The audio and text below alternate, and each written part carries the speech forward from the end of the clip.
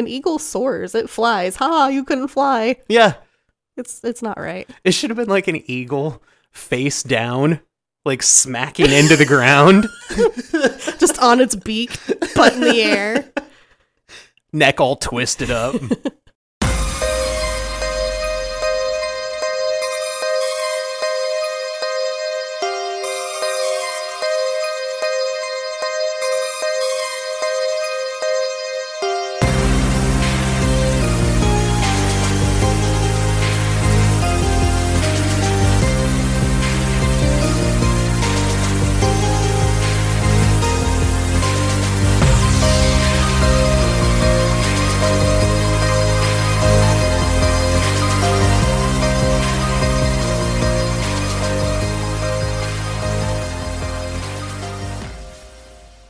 Hello, and welcome to Franchise Frights Podcast. Hi, Mandy. Hello, Cam. How are you? I'm good. If you notice a little bit of difference in our sound quality this time, it's because we are in the process of moving our little studio area, and we've taken all the sound dampening off the wall where we normally record and put it up where we're going to be recording. So I had to make us a nice little blanket fort. I think it's working out okay. I hung up some fleece blankets. Yeah. And you can probably hear our dog snorting and snuffling in the background. He's looking for the cat. You know, usually we say we can hear him, but like I don't normally hear him on the episodes. I don't either. So I hope people can, though. yeah. If we have any listeners of the Jewish faith, I just want to wish you a happy Hanukkah. Today is the first day of Hanukkah. Happy Hanukkah. Let's see what's been going on with us. Oh, I went and saw Exorcist Believer. Oh yeah, I forgot. It wasn't great, but it wasn't nearly as bad as like the reviews are making it out to be. Like people are like rating it like a 1 out of 10 and like, Yeah. I'd give it a -4 if I could. Well, then why did you waste money going to see it?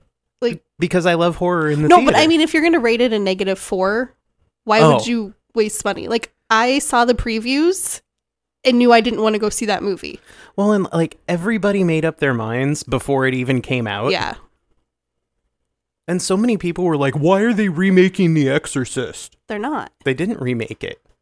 They're just like venturing out. Like, Yeah. the Exorcist TV show is one of the best TV shows Oh, it was so good. ever.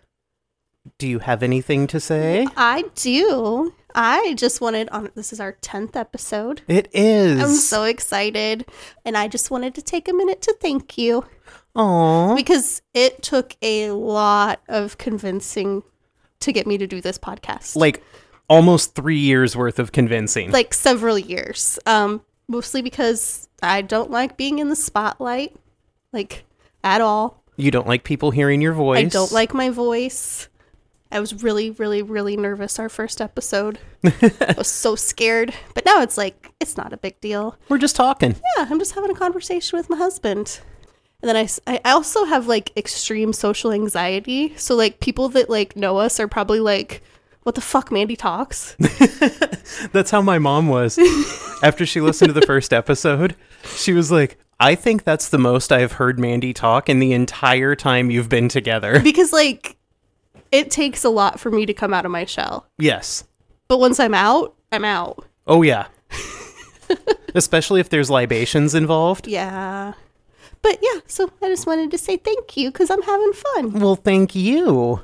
And I wanted to say thank you to our listeners.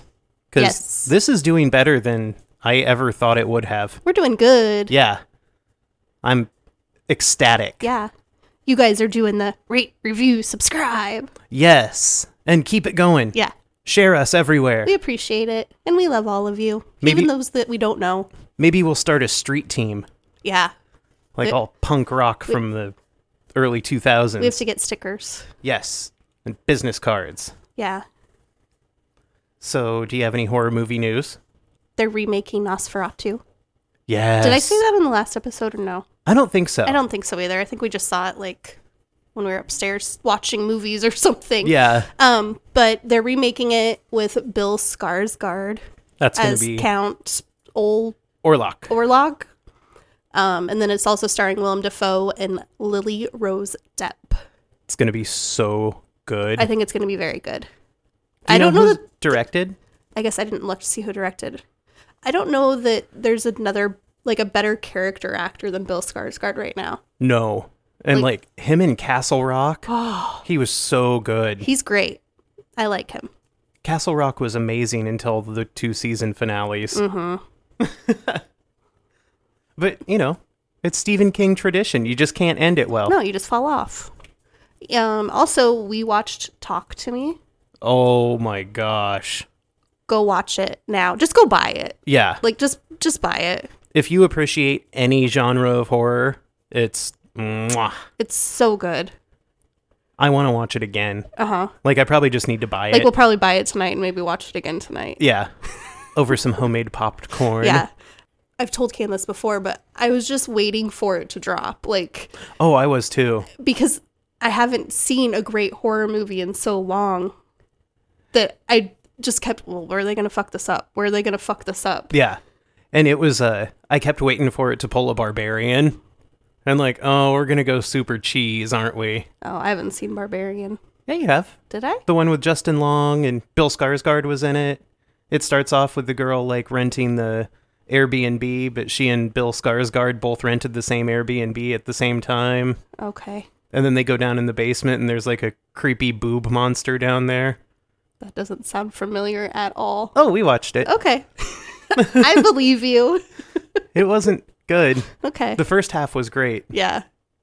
Which is how horror movies are right now. Yeah. I don't know if you knew about this. I don't know if I've talked to you about it yet. Netflix is making a standalone Fear Street movie. Really? They were going to make another trilogy, but they were like, you know what? Let's just make one installment. And according to a source from Netflix, they're looking to create their own horror icon, like Freddy or Jason or The Shape. Oh. And based on what they did in the first 3 movies, I think they could do that. Because they had some scary characters. Yes, well, and I think Elena was talking about it on, was it on Scream, where she was saying that they should go back and make like Oh yeah, like a like do a series, like an origin story, Yeah. as to each of the killers. I would love that. That would be so awesome. I want them to do that for 13 Ghosts also. Yeah, Like, give me a limited series and give me the backstory on all 13 ghosts. yeah. You could, yeah, that'd be easy. Just do like one episode per ghost. Yeah. And then you could even do a movie afterwards of like their new adventures. Those ghosts go on lots of adventures. Oh yeah, the Juggernaut's snapping people in half. Oh, Yeah. yeah. So I guess we could get into the movie. I guess so. We're What, like 8 minutes? Oh, we're in? not bad. I thought we were like a lot farther than that. So today we're talking about Final Destination from 2000. And this movie hits like right in my sweet spot for time. Like, these were my glory days. Oh, yeah. Like, looking at everybody's outfits and how Uh-huh. they talk and everything. It Yeah. just, that's Cam. Yeah. So the movie was directed by James Wong, screenplay by Glenn Morgan, James Wong, and Jeffrey Riddick. The story was by Jeffrey Riddick, produced by Warren Zide, Craig Perry, and Glenn Morgan, starring Devon Sawa, Ali Larder, Kerr Smith, and Tony Todd. I put this per movie poster crediting because I thought the credits, It's kind of odd. it's weird. Like, I get why you put Tony Todd in there, but like, he's in it for 2 minutes. Yeah. And it gives it a little horror movie cred, Yeah. but I don't understand why they Yeah. listed him. Cinematography by Robert McLaughlin, edited by James Koblenz, music by Shirley Walker. It was distributed by New Line Cinema. I guess I didn't write who the production company was. I think New Line was the production company too. It was released on March 17th, 2000. Its runtime is 98 minutes. It had a budget of $23 million. That seems like a lot. Yeah, that's like 41 million now. Okay. But its box office was $112.9 million. That's 200 million now.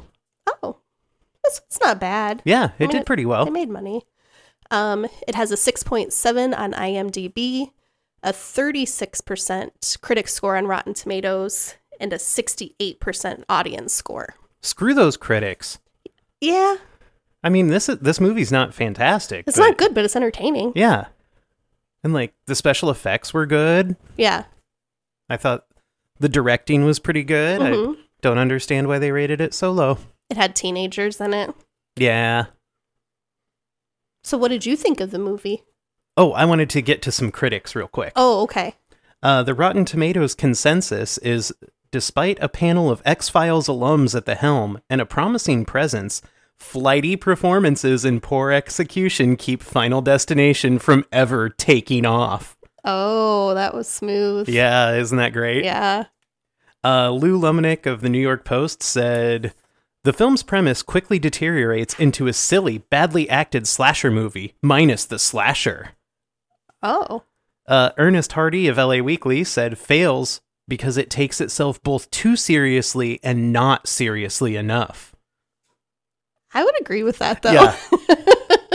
It's tongue-in-cheek, but it's trying to be super serious. Yeah.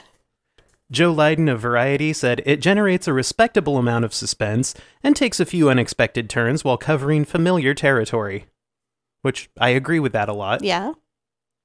And Chris Clattenbach of Baltimore Sun called it fitfully entertaining. Ooh. I have that Walter Agio of the San Francisco Gate. Quote, amid the picture's rote gotcha stuff, several of the creepy killings show a thimbleful of imagination. These scenes involve household objects rigged up with morbid wit into a convoluted Rube Goldberg death machine. Which is kind of true. Yeah, and that's my favorite thing about this movie is just like watching how death is like, I could use that. Yeah. Yeah. My other quote's not that great, so I'm not going to read it. Okay. So, initial impressions? I like this movie. Like I said, it's a fun watch. It's not a great movie, No, but it's good. And I really like Devon Sawa. me too. Yeah. And like this cast is so perfect Yeah. if you're an elder millennial. Yes. I like the premise that when it's your time, it's your time. And I like that there's not anything trying to kill them. Yeah, Like, it's death. it's just a force. And like, how do you get away from death? There's no cheating death. You don't. Yeah. So what did you think before watching, even though you've seen it 100 times? I saw this movie 3 times in the theater. I saw it on opening weekend and then twice at the Dollar Theater when it was at the Marshalltown Orpheum. Oh. Because when it hit the Dollar Theater, it was super hot outside and I wanted free air conditioning because I had just started living on my own. And I was like, whoa, electric bills suck. Yeah. Allie Larder, what else can you say? She's awesome. I love Allie Larder. One of the most ingenious horror movie premises of all time. Yeah. Like, it's a slasher movie and there's no Yeah. slasher. There's no big bad. Yeah.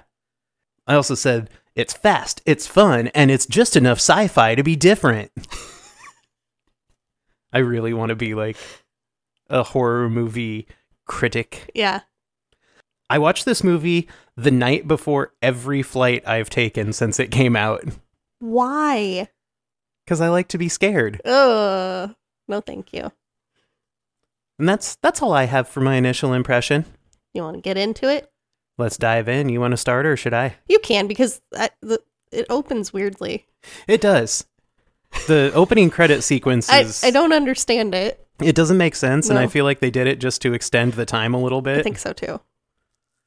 So we get deep strings for the opening score, and then we see lightning and a collection of everyday items in a bedroom that are made to look ominous during the opening credits. So you described that well, because I didn't know how to describe that. A passport and an airplane ticket drop onto a bed. The passport belongs to one Alex Browning, and I love his passport photo because it's just terrible. Mhm. The plane ticket is for Volé Airlines Flight 180, departing May 13th at 9:25 p.m., and the flight is from JFK to CDG, France. Now, a touring France book is removed from a shelf, revealing death of a salesman behind it. Oh. A fan blows open some pages in the book, showing some of France's dark history. Now we get pages of a book about demons and death fluttering in the breeze. Why does he have that? I don't know, and this is why I was so confused. Like, I'd never really given it much thought watching it. I was like, oh, they're showing us creepy shit. But, like, why are you telling me the history of French demons? Yeah. We don't make it to France until the end. Yeah. I don't know. They're setting up a plot that never happens. I guess so. The final image we get in this opening sequence is a photo from Jim Morrison's grave with "This is the end" spray painted on it. And the "This is the end" starts glowing and comes towards the front of the screen. Scary. So Alex's mom pops into his room to inform him of when his friends will be picking him up for the trip. He's borrowing his dad's suitcase, and his mom goes to rip the baggage claim tag off the handle from its last flight, and Alex kind of freaks out about this for some reason. And he tells her that since the tag made it through the last flight... Without crashing. Yeah. It should work again this time. Tearing it off would be bad luck. And it has to be on the bag, or at least with the bag. And his mom asks him where he gets a nutball idea like that. And then she rips the tag off. Yeah, she doesn't care about her son's thoughts. She just rips it off of there. Yeah, and that was so, like, early 2000s. Like, fuck your anxiety. Yeah. That's why we're all medicated now. So his dad shrugs it off and he says, "Hey, I'm still here." Yeah. And then Devon Sawa laughs very uncomfortably. He's like, ha, ha, ha, ha, ha. I'm nervous. So now his dad runs down the plans for the trip. He's going on a class trip to Paris for 10 days in the springtime. And his mom and dad look almost jealous of him. Well, I like that his dad here tells him, he says, "Alex, you're 17. You're going on your senior trip with friends. It's springtime in Paris. Live it up. Yeah. You have your whole life ahead of you." No parent says this. No. Like, we would say this now as a parent, Mm-hmm. but like, that's not what parents typically do. They're like, you shouldn't drink, you shouldn't smoke, don't have sex with people in France. Like, but he's just telling him, like, go enjoy yourself. Like, this is a once in a lifetime opportunity. Live it up. Well, and I like that his parents are so awkward. Yes. They're like, I don't know how to talk to my teenager. Uh-huh. So after his dad says, "Live it up, you've got your whole life ahead of you," Alex gets a very concerned look on his face. Mm-hmm. So now Alex is sleeping, and we see some more ominous-looking things in his room, just like we did in the opening credit sequence. We see that his fan is not on, but suddenly things in the room begin to blow around. Posters, magazine pages, the propellers of a model airplane. Ooh. He wakes up as the breeze starts blowing on him, and he hears an ethereal-sounding voice calling his name a couple of times. It sounds a lot like Ali Larder. Oh. He looks concerned, again, but this time with a little bit of confusion because he just woke up. Mm-hmm. He looks to the fan and finds it's not on, so he rolls over and goes back to sleep, and the camera focuses on his alarm clock. It's 1 a.m., but the first zero has a little glitch in the digital readout, and it keeps flashing back and forth between an 8 and a 0. So it shows 180. That's the same as his flight number. Oh, no. That's ominous. So the alarm clock display morphs into a flight departure board at JFK Airport while a jet engine sound plays. Then we hear the usual airport noises as the kids are being dropped off by the bus at the terminal. We see Carter as he bullies Billy. Bullies Billy. We're meeting all the characters now. Mm-hmm. Terry is Carter's girlfriend, and she looks a little disgusted either at Billy or at the bullying of Billy. Yeah. We don't really know which. I think she's just kind of trapped with Carter. I don't know that she enjoys him all that much. You know, I get the impression that this is not a healthy relationship. Oh, I know it's not. But Amanda Detmer is just adorable. She's cute. Miss Luton is nervously overseeing the unloading of the kids from the bus. Clear is standing clear of contact with anyone. See what I did there? Yeah, I saw. Krista and Blake are the hot girls who don't have any time for Todd, who is Alex's best friend. Mm-hmm. Todd's brother George makes fun of him for even considering that the hot girls would give him the time of day. Alex joins in on the ribbing a little bit. Their French teacher, Mr. Murnau, addresses the kids in French, and they all look confused. Todd and George's dad gives George money for both of them for the trip and tells Alex, "Take care of them." You guys got all those names down? Yeah. You got it? No. We got Todd, George, Carter. I have curly blonde girl, brunette girl. Todd's brother. So in the concourse of the terminal, a Hare Krishna practitioner hands Alex a pamphlet and tells him, "Death is not the end." And Alex looks intimidated.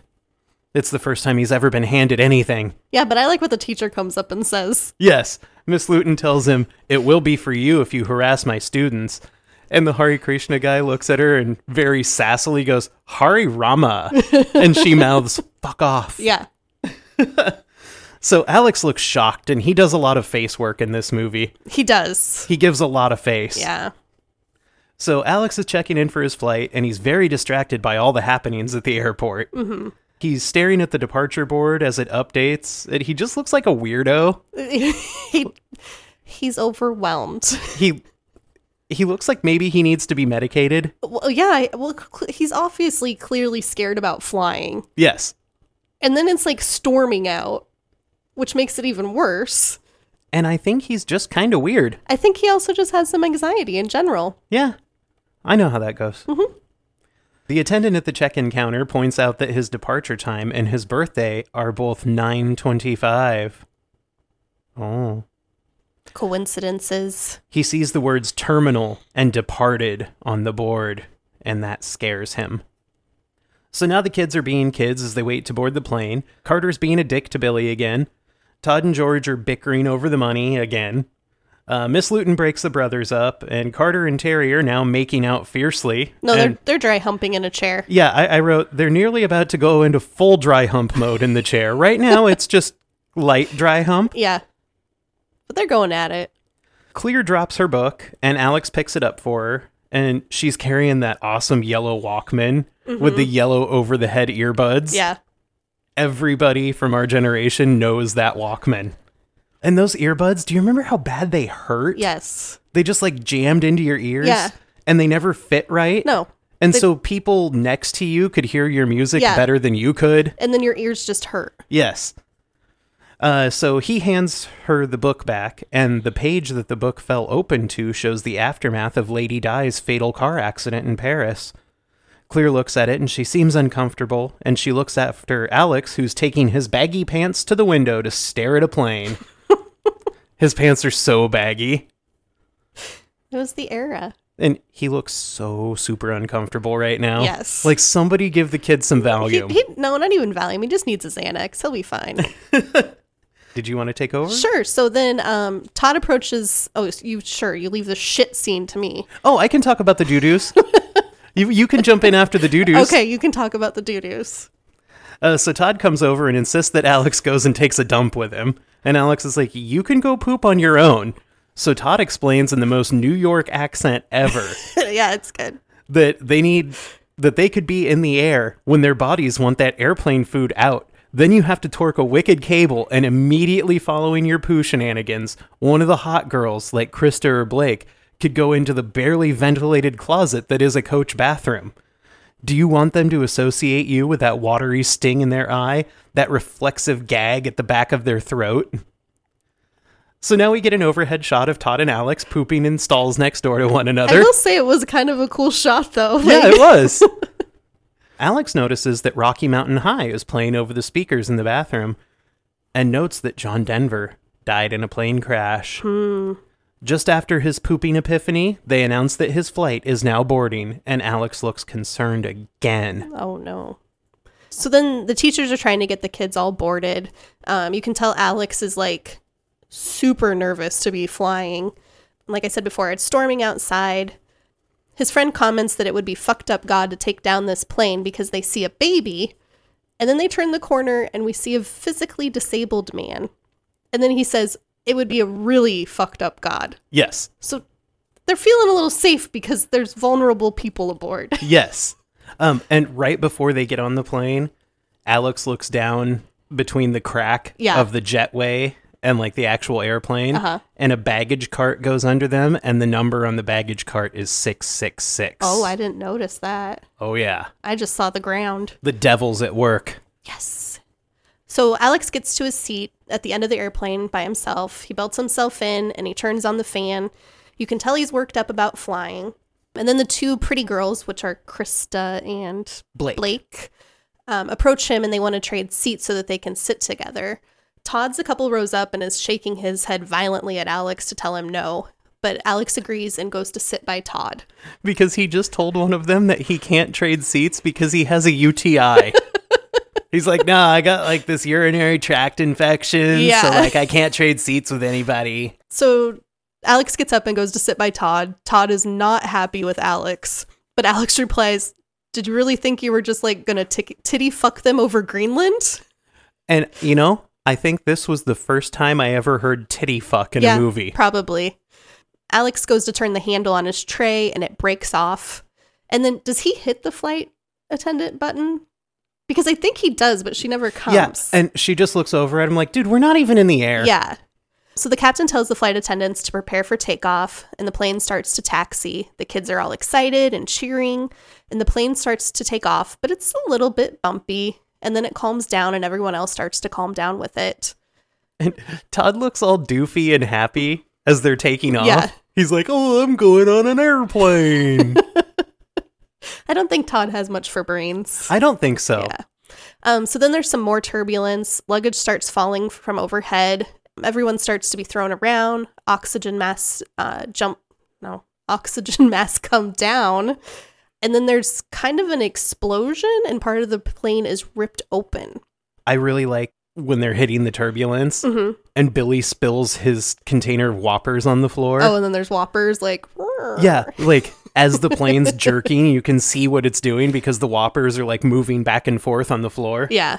I just thought that was a really cool little directorial thing. So once the part of the plane is ripped open, kids are just like flying out of the open plane. Yeah, it doesn't look like a good time. No.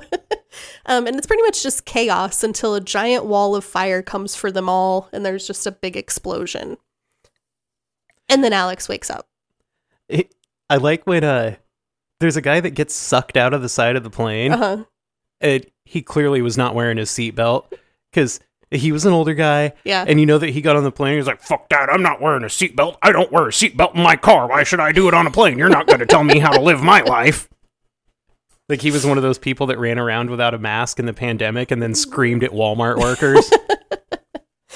Alex wakes up. Haha, it was just a dream or a vision. Oh, and when the fireball hits him right before he wakes up and it's just cooking him. Oh, it's not pleasant. I can taste that scene. I can taste that burning Alex. So we're back to Krista and Blake asking him to trade seats again, exactly as it was before in his dream. So this like freaks Alex out. But this time he's much sweatier. Yes. So he runs up to Todd's row and turns the handle on the tray and it breaks. And this just like freaks him out big time. And he starts yelling that the plane is going to explode and causing a big scene. And then the flight attendant, who looks a lot like he wants to be Billy Zane in Titanic, but he forgot to slick his hair back. Yeah. Tells him that they're going to have to remove him. And Alex says, no problem, I'll remove myself. And then Carter decides he's going to try to start a fight with Alex. Yeah. Just sit in your seat, dude. Like he's getting off the plane. Just shut up. But I think Carter was also scared as shit to be flying. And so Alex causing a stir freaked him out. And he doesn't know how to deal with his own emotions. I don't know how to deal with emotions, so I just get angry. Well, I mean, he's Pacey's brother. Yeah. Life's hard. He's not Pacey's brother. He's not? I thought he was Pacey's older brother. No. He's not? He's Andy's brother. Pacey's girlfriend Andy is Jack. I knew that he had some tie to Pacey, but it's been a long time. But Jack and Pacey's brother eventually start dating. I don't know if they get married. I think they get married in the finale. I think so too. That was Dawson's Creek, by the way. We're now a Dawson's Creek podcast. And Jack was like the sheriff at that time, or like the police chief or something? No, his brother.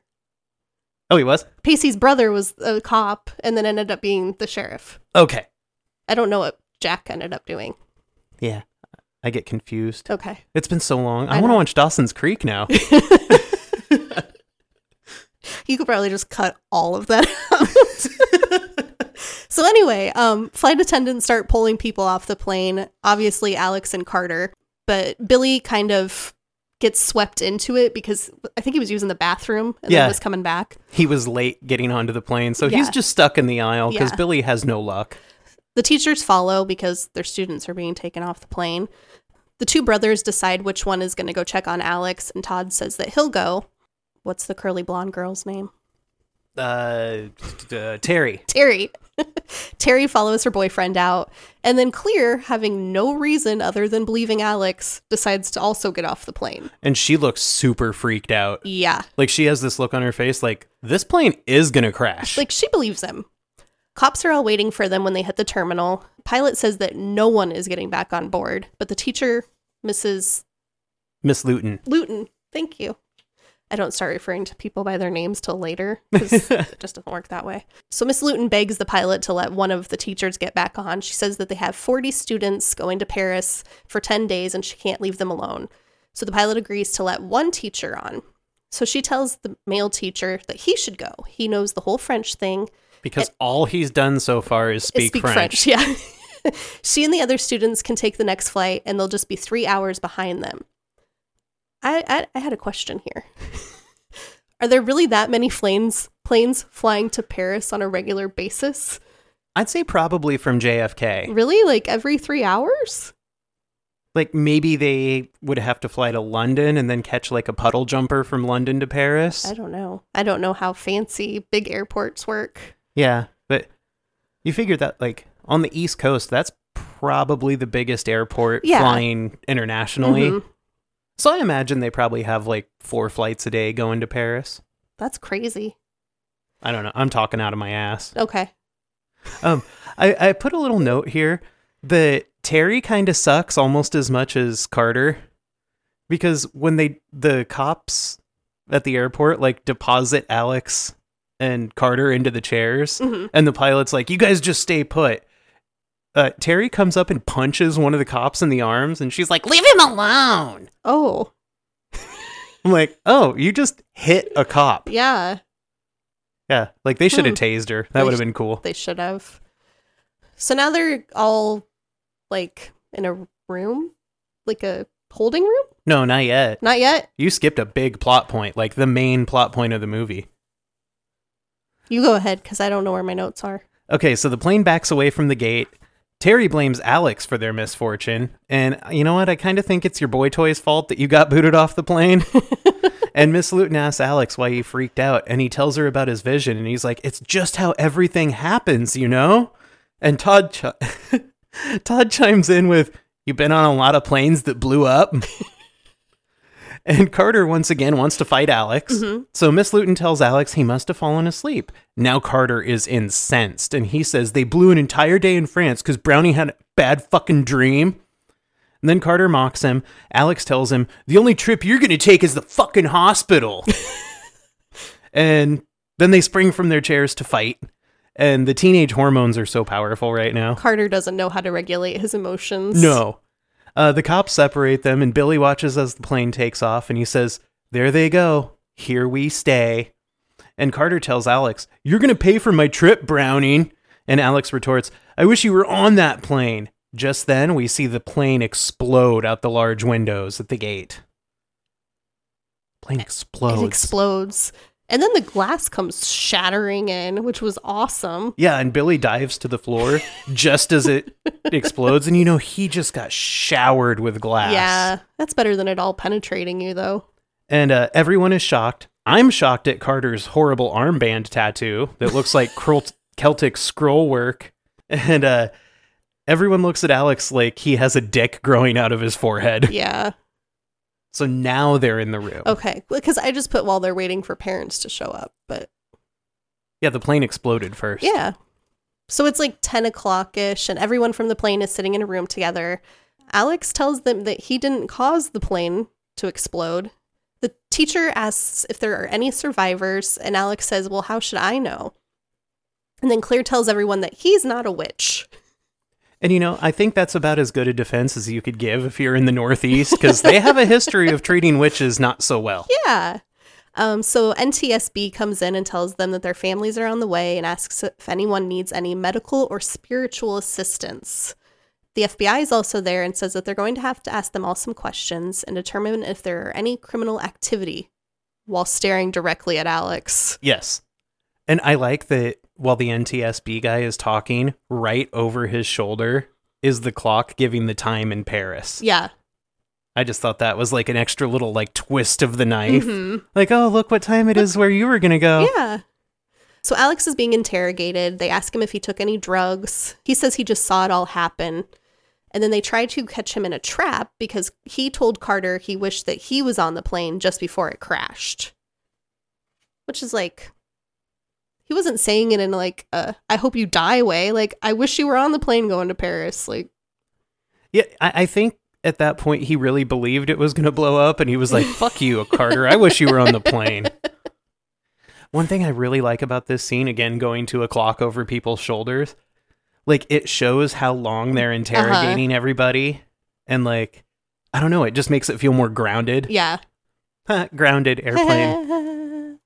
So Todd tells the investigators that George told him to go check on Alex.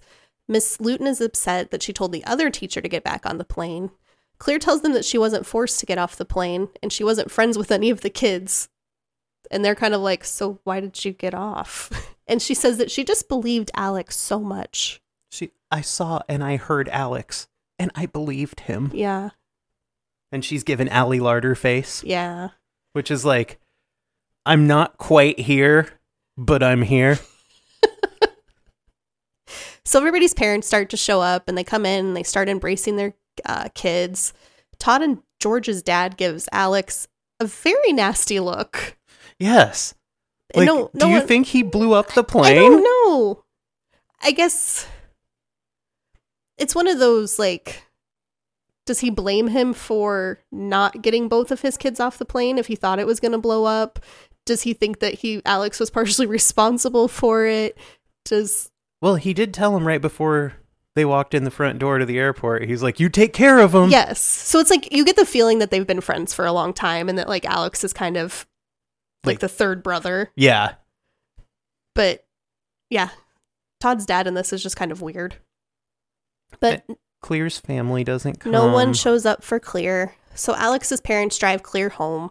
It's pouring rain, and they drop her off at her front driveway, and she walks very, very slowly up her driveway in the pouring rain. And it looks like she just lives in a garage in the middle of a forest. Pretty much. Where's the house? I don't know. There's just a garage. In the middle of a forest. Yeah. She's like a little wood nymph. That's why she knows about witches. Yeah. Back at Alex's house, we get a cool shot from the outside looking into Alex's room and into the hallway. He goes into his room, and his parents awkwardly follow. Like, just give the kid some time. Well, I like that they both look like, I have no idea what to say to this kid Yeah. right now, but I kind of don't want him to be alone. So then we see Alex break down, and he starts crying, and his mom comforts him. And both of his parents are dressed very business casual. Yeah, like they look like they just got off work, and at this point it's probably, 1 a.m.? At least. I said the plane took off at 9:25. It was well after 10 when they got there. Did they really get all dressed up to go pick up their grieving, traumatized son? Okay, NTSB, FBI, cop guys, we'll be there. But let me do my hair first. Let me get my makeup on and put my slacks on. So later, Alex is watching a news story about the crash. All 287 passengers are dead. And they talk about the several students being removed from the plane just before takeoff, and that NTSB and FBI are investigating.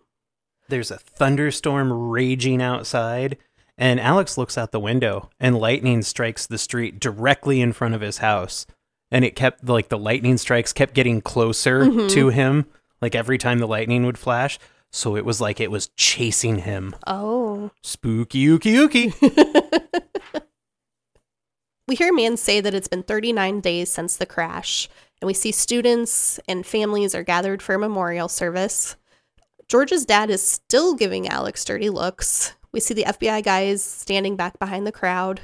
They're not even trying to hide the fact that they're just staring at Alex. Yeah. There's a statue of an eagle being dedicated to the lives that were lost. I do not understand why they chose like this big, atrocious eagle. Yeah. Like, even just put like all their names on a wall. Like, because they put the names on the bottom of it. Like, why is there an eagle on it? It would have been funny if they just did like the Eiffel Tower. Well, it's like wah, wah. Well, and it's kind of mean. Like, an eagle soars, it flies. Ha! You couldn't fly. Yeah, It's not right. it should have been like an eagle face down like smacking into the ground. Just on its beak, butt in the air. Neck all twisted up. All of the students have roses, and they get up and they begin dropping them at the memorial, which is like the cheesiest fucking thing ever. And Carter takes this time to be a dick to Alex. No way. I can't believe it. And Alex accuses him of being drunk on some Jack Daniels. And it's pretty obvious here that Carter's freaked out. Yeah. Like, he has some survivor's guilt, and he doesn't quite understand why he's alive. And then he says, I control my life. I'm never going to die. But you are eventually, Carter. Yeah. I like, too, when Billy walks up to Alex, and he's like, got my driver's license, barely passed. You know, I got a 70. That's like the lowest score you can get and still pass. And then, whoa, that was a throat fart. Mandy, that was quality. I'm sorry. And so he's looking for some insights from Alex because the instructor at his driver's test said, young man, you're going to die at a very young age. And he's like, so is it true? Is it true? And Alex is like, I don't know. No, Alex replies, not here, not now, not ever. Yeah. And so I was confused by that. Like, is he telling them, don't worry about dying?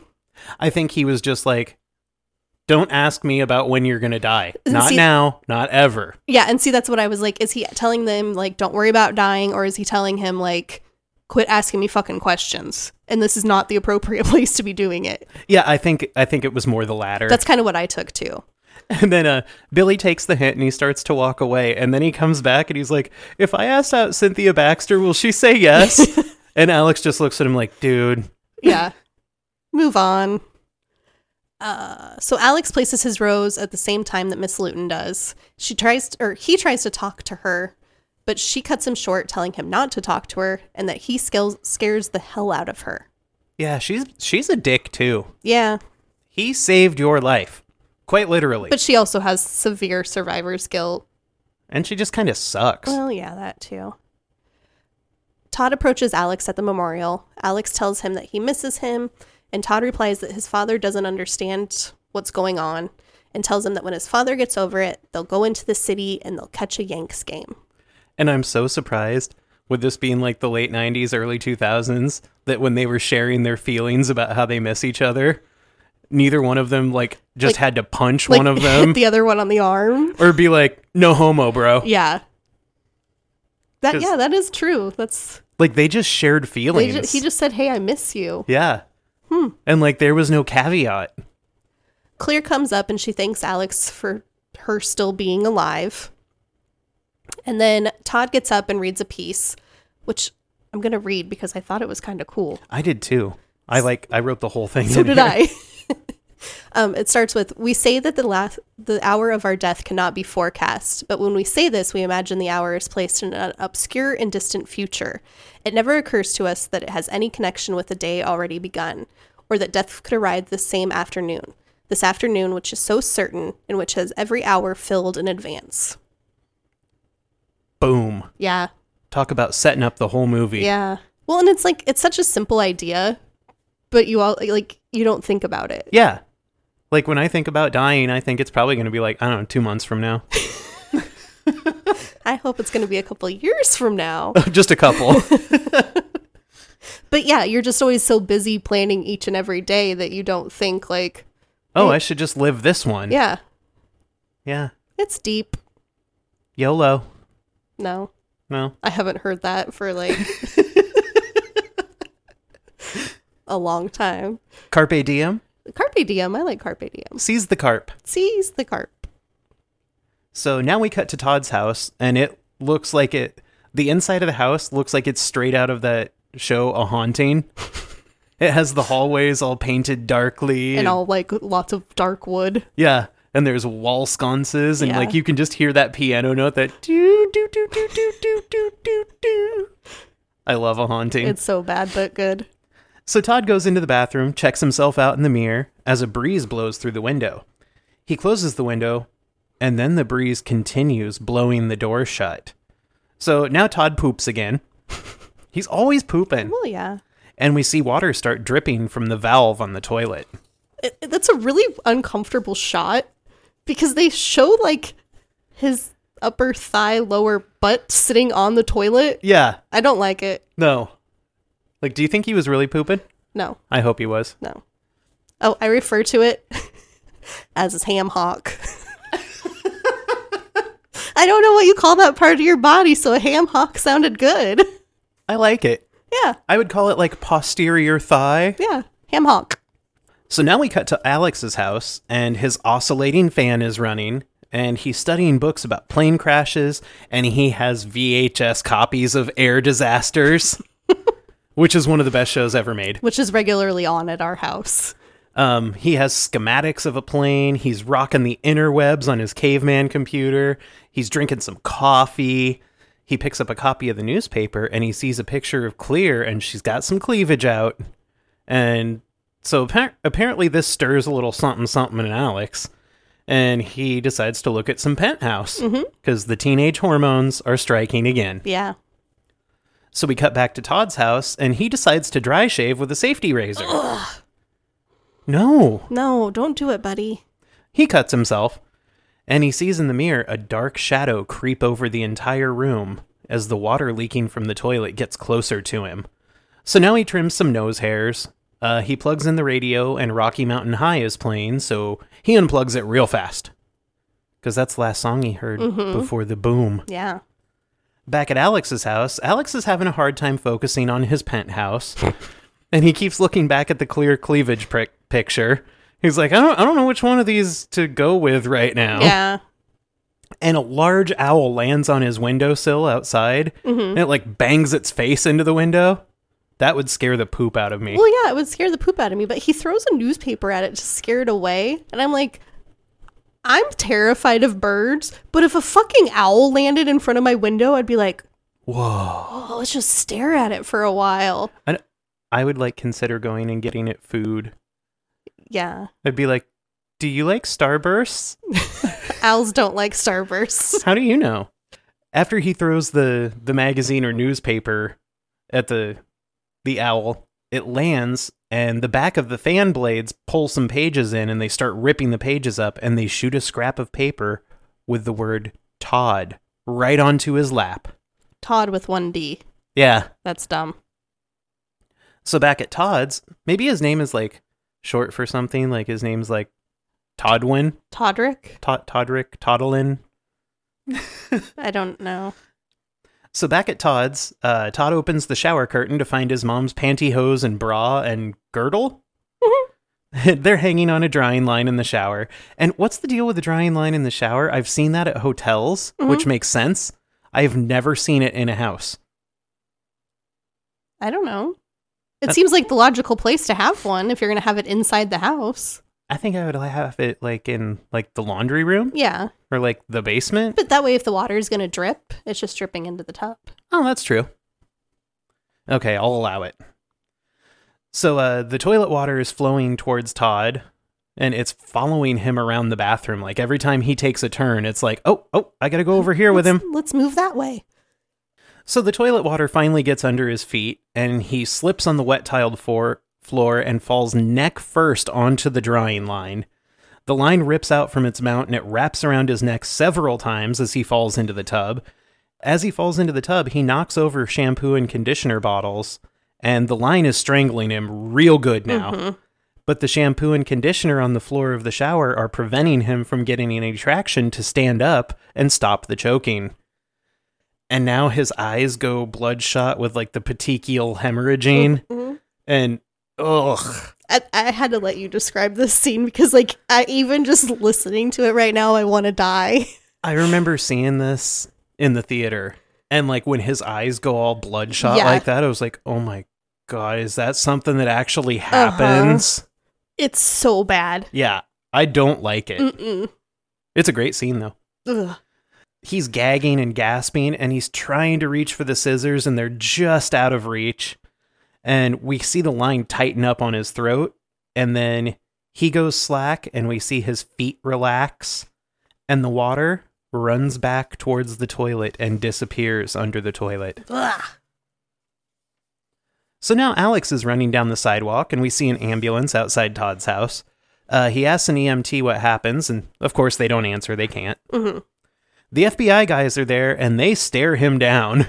And from behind a tree across the street, Clear pops out and warns Alex. She's like, you gotta leave. Go away. And then he sees a gurney with a body bag being wheeled out to the ambulance. So Todd's parents are walking behind the gurney, and Todd's dad tells Alex that Todd took his own life from feeling guilty, and that Alex argues, no, Todd was fine. He'd made plans with me. We were going to go see a Yankees game, and the FBI guys are just still staring at Alex like, Like, hey, dude, why are you here? Yeah. One of the survivors just died. So the next morning, Alex is taking a walk. A single green leaf falls in front of him, and he's just magically in front of Clear's driveway. Yes. She tells him it's almost autumn, and he says it's only the end of June, yet they're both dressed like it's November. Oh, yeah. Clear is welding her super deep metal art, because it has lots of meanings. Mm-hmm. Oh, and I like that she's like, it's only June, and already you can feel the transition. It's kind of like being able to see the future. And then she gives like a very poignant look at Alex, Yeah. like, so you still seeing things? She's weird. Yeah. Alex wants to know what she's doing at Todd's last night, and she kind of dodges the question and says that the FBI doesn't investigate suicides. So he repeats the question, and she ignores him again and shows him the statue of him that she's made. It's kind of, I don't even know how to explain it. It's a bunch of metal welded together with a floppy head on top. It's like a side profile of a face, and the metal in the middle is full of holes, Well, and like Swiss cheese. It's on a spring too, so Yeah, the head's it's- like wobbling back and forth. And then it's on like a big base. And I like what he says when she's like, this is supposed to be you. It's not a likeness. It's the way you make me feel. Yeah. And he looks at her, he goes, I'm sorry. And then she tells him like a whole bunch of arty crap about it. It's reluctant to take form, yet it creates Oh. an absolute but incomprehensible attraction. N- And then no. she looks at him and bites her and bites lip. her lip. Yeah, it's weird. So they divulged that in 4 years of high school, they've never said a word to each other. But on the day of the plane, she felt what he felt. She didn't see it, but she felt it. And Alex says it feels like it's still with them. Okay. He's like, I can still feel it. It's like it's all around us. Yeah. And she's like, what? And he's like, death. So Alex hypothesizes that maybe Todd is just the first. And he says that he wishes he could just go see Todd one last time or talk to him one last time. And Clear says, okay, let's go see him. Well, and I don't understand. He's like, I feel like if I could just see Todd one more time, I'd know for sure. Yeah. Huh? Like, You're the one that gets the visions, you fucking weirdo. you're going to go investigate whether your friend killed himself or not? So they break into a funeral home via the skylight. Clear says it gives her such a rush. I think Clear might need therapy. I know Clear needs therapy.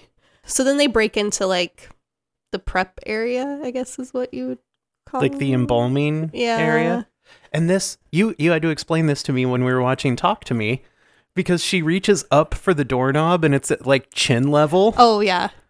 And I'm like, why are the doorknobs up so high? And you were like, oh, that's like traditional English style. Yeah. So like something built in in New York, if it was an older building, it might still have that. Yeah, that's so weird because like here, doorknobs are reachable by children. Yeah. And I'm like, is this just so they can trap children in the coffin room? Oh, I never thought about that. It's Like- safer. Like, just go in there and then you can't reach the doorknob. So they break into the prep area, and Todd just happens to be out on the table. Yes. With really bad makeup. Yeah. And only his face is uncovered, which is nice. But they still question whether or not it's him. And I'm like, okay, I know your friend's dead with some like makeup on, but you really still don't know that that's your friend. Yeah, and Alex is like, whatever made him Todd sure is gone now. Yeah. Then Todd's arm twitches, and they both scream. And the Undertaker comes out from the back room. I like the stinger Yes. when Todd's arm jumps because it sounds like everybody in an orchestra had an orgasm at the same time. It's like, "Bah!" Yeah. The Undertaker's like oddly not upset that they're there. Like, No, he's just cool. yeah. And I like that he tells him, shh, you'll wake the dead. Yeah. And it's Tony Todd. Yeah. He has the best creepy voice. His voice is very creepy. Clear asks about the scratches on Todd's neck, and the Undertaker says that they're from Todd clawing at his neck.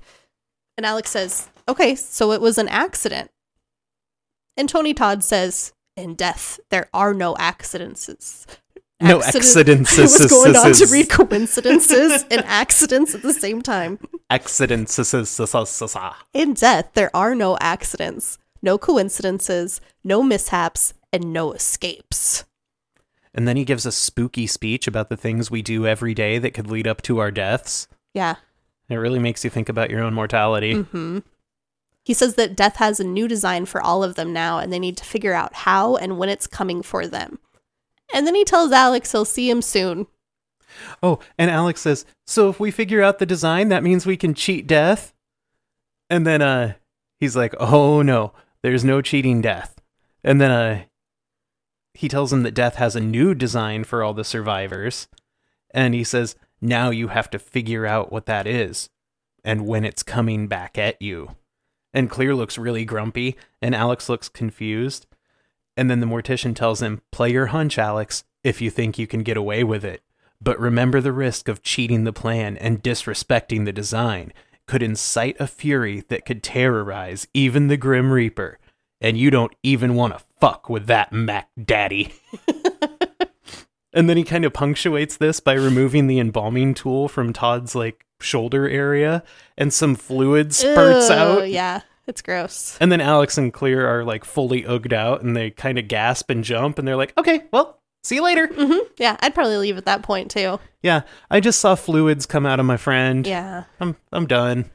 I just love when Tony Todd does the finger gun at Alex, and I'll see you soon. Yeah, that's creepy. And that's all we get of Tony Todd. But it was very effective. But he's the fourth credited actor. Yes. So now we cut to the next day where Alex and Clear are getting some lattes at a store called the Coffee Beanery. And Alex lays out his idea on the design. He asks Clear about how they can know when death is coming for them. They have to look for the signs that death is willing to show them, the omens. Then he shows her the Todd paper from his nudie mag that the fans spit at him during Todd's death scene. And she asks if he saw Todd's death in a vision. He didn't. Then he sees a reflection of a bus driving by in the coffee shop window, despite there not being a bus on the street. So that's weird. Mm-hmm. He looks a little weirded out, and he goes back to his conversation. He says he thinks that it was their time to die, but because he saw death's design, they were able to cheat it. Now death is coming back for them, unless they can find the patterns and cheat it again. On a street outside, Carter and Terry pull up in Carter's sweet-ass Chevy Nova. Oh, it's so hot. It is a nice car. So Clear tells Alex that after hearing his theory, she believes that Todd killed himself. Yeah. Carter's all pissy pants about just seeing Alex sitting on the sidewalk sipping a latte. Well, yeah. Billy's riding his bike down the street, and Carter whips a U-turn right in front of him, making Billy fall off of his bike and into oncoming traffic. And drop all his groceries. Yes. He legit could have killed Billy right there. Yes, easily. Carter needs to calm down. And I also put down that Kerr Smith is just not a believable bad guy. No. He's just too sweet looking. No, especially like we were saying, this is Dawson Creek era, and Jack was so soft spoken and kind and caring, and this was the exact opposite, and it just didn't work for Kerr Smith. Well, and he has such soft pretty boy features and kind eyes. Yeah, he looks like a nice boy. Yeah, I just can't buy him as being mean. Yeah. So Carter pulls up to the curb next to Alex and Clear, and we finally get a break from the horrible Nine Inch Nails or Trent Reznor song that he's listening to. But it does say Final Destination in it. Oh. This was the year 2000, so I guess I'll let it slide. We had to have some Trent Reznor somewhere. Terry tries to convince Carter that it's not time to beat up Alex right now, but he's wearing a windbreaker, so it's totally ass-beating time. If you're wearing a windbreaker, it's time to go. Oh. As Carter approaches, Miss Luton walks out of the shop nearby, and so all the survivors are together again. Billy comes up and calls Carter a dick, which is just his standard line. Carter, you dick! So Carter gives us the lowdown on how Miss Luton is moving away, and he decides that it's Alex's fault. She could be dead instead. I think moving away is better. Yeah. So Alex wants to tell the rest of the survivors his theory, but Carter's too busy being an alpha male. And Terry's had enough, and she says, "They died. We lived. Get over it. I will not let this plane crash be the most important thing in my life." And she slams Carter on the arms a couple of times when she says "my life." Did you like that dramatic read I just gave? Mm-hmm. She continues with, "I'm moving on, Carter. If you want to waste your life beating the shit out of Alex every time you see him, then you could just drop fucking dead." And she finishes this sentence by stepping off the curb right into the path of a speeding bus. She steps off the curb backwards, which is like the dumbest thing ever. She gets absolutely annihilated by this bus. Yeah. And if you want to have some fun, watch this frame by frame, because it's so gushy and gross. No, thank you. And the rest of the survivors of the plane crash get splattered by her blood and gore. And it's pretty gross. Yeah. And then Miss Luton makes a weird gaspy, shrieky noise. Mm-hmm. I just really don't like Miss Luton. I don't either. I don't care for her. So then we see Alex and Clear both drinking Alka-Seltzer. Plop, plop, fizz, separately fizz. What a relief at their it is. own houses. And I put puke because Alka-Seltzer is disgusting. Clear calls Alex, but he doesn't want to talk, so his dad covers for him. He says it. I think he says he's in the shower or something. But his dad tells Alex that he can talk to him anytime. And Alex tells him that they've both been great parents, but he needs some time to figure out some things before he can talk. The news comes on and is reporting that the NTSB believes breakdown of a silicone fuel something blah, blah, blah was the cause of the crash.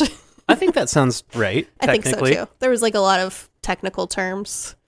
Fuel scavenger pump, I think it was. I don't know. I put some silicone fuel leak, blah, blah, blah.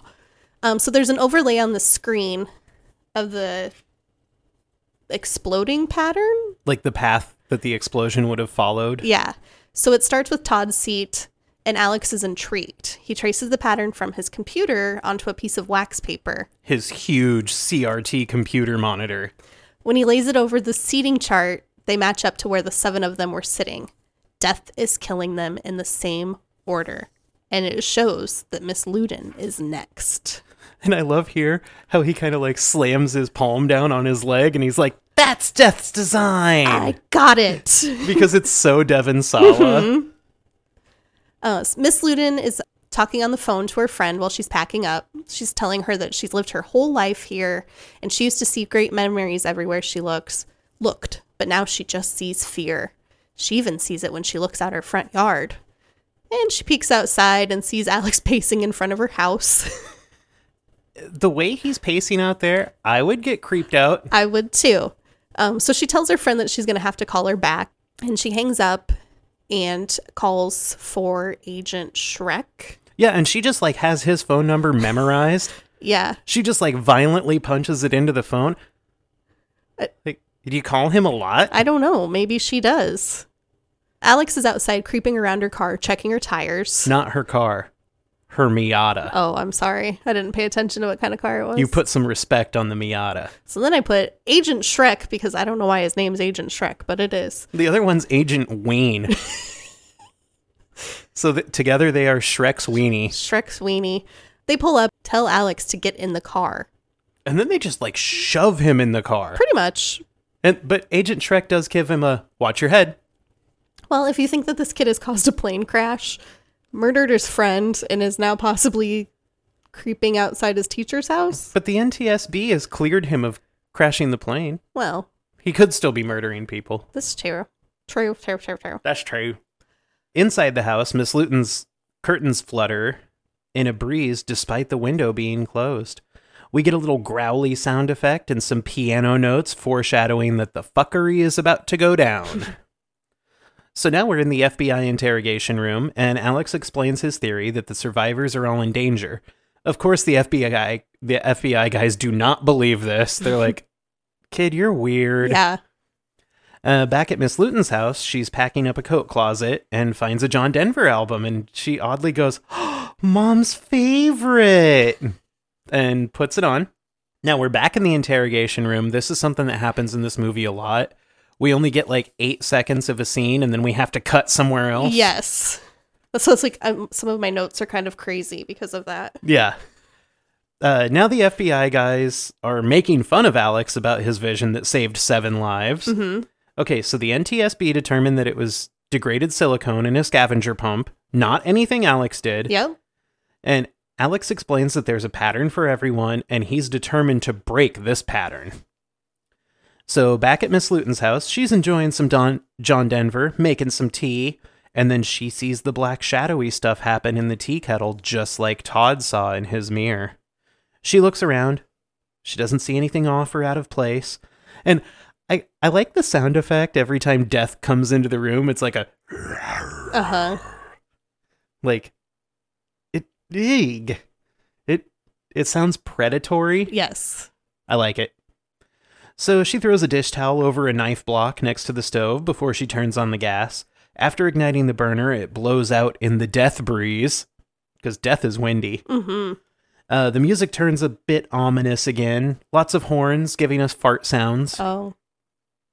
She lights the burner, and for a second, you think it's going to explode. Like, you just keep waiting for everything. Like, yeah. You think when she throws the, like, kitchen towel on the knife block, something's going to happen. And then it's kind of next to the fire, so you think that maybe it's going to catch on fire. It does not explode, but when the burner lights, it sounds like a jet engine. Ooh. Back in the interrogation room, the FBI guy with glasses, I think that's Ween, tells Alex that they know he didn't blow up the plane, but then the other survivors started dying, so he kind of popped up on their radar, and he tells him no one has control over life and death unless they are taking lives and causing death. I like that. Mm-hmm. And he asks, can you promise me that no one else is going to die? And Alex just looks at him deadpan and says, no, I can't. As long as I'm in here, it's out of my control.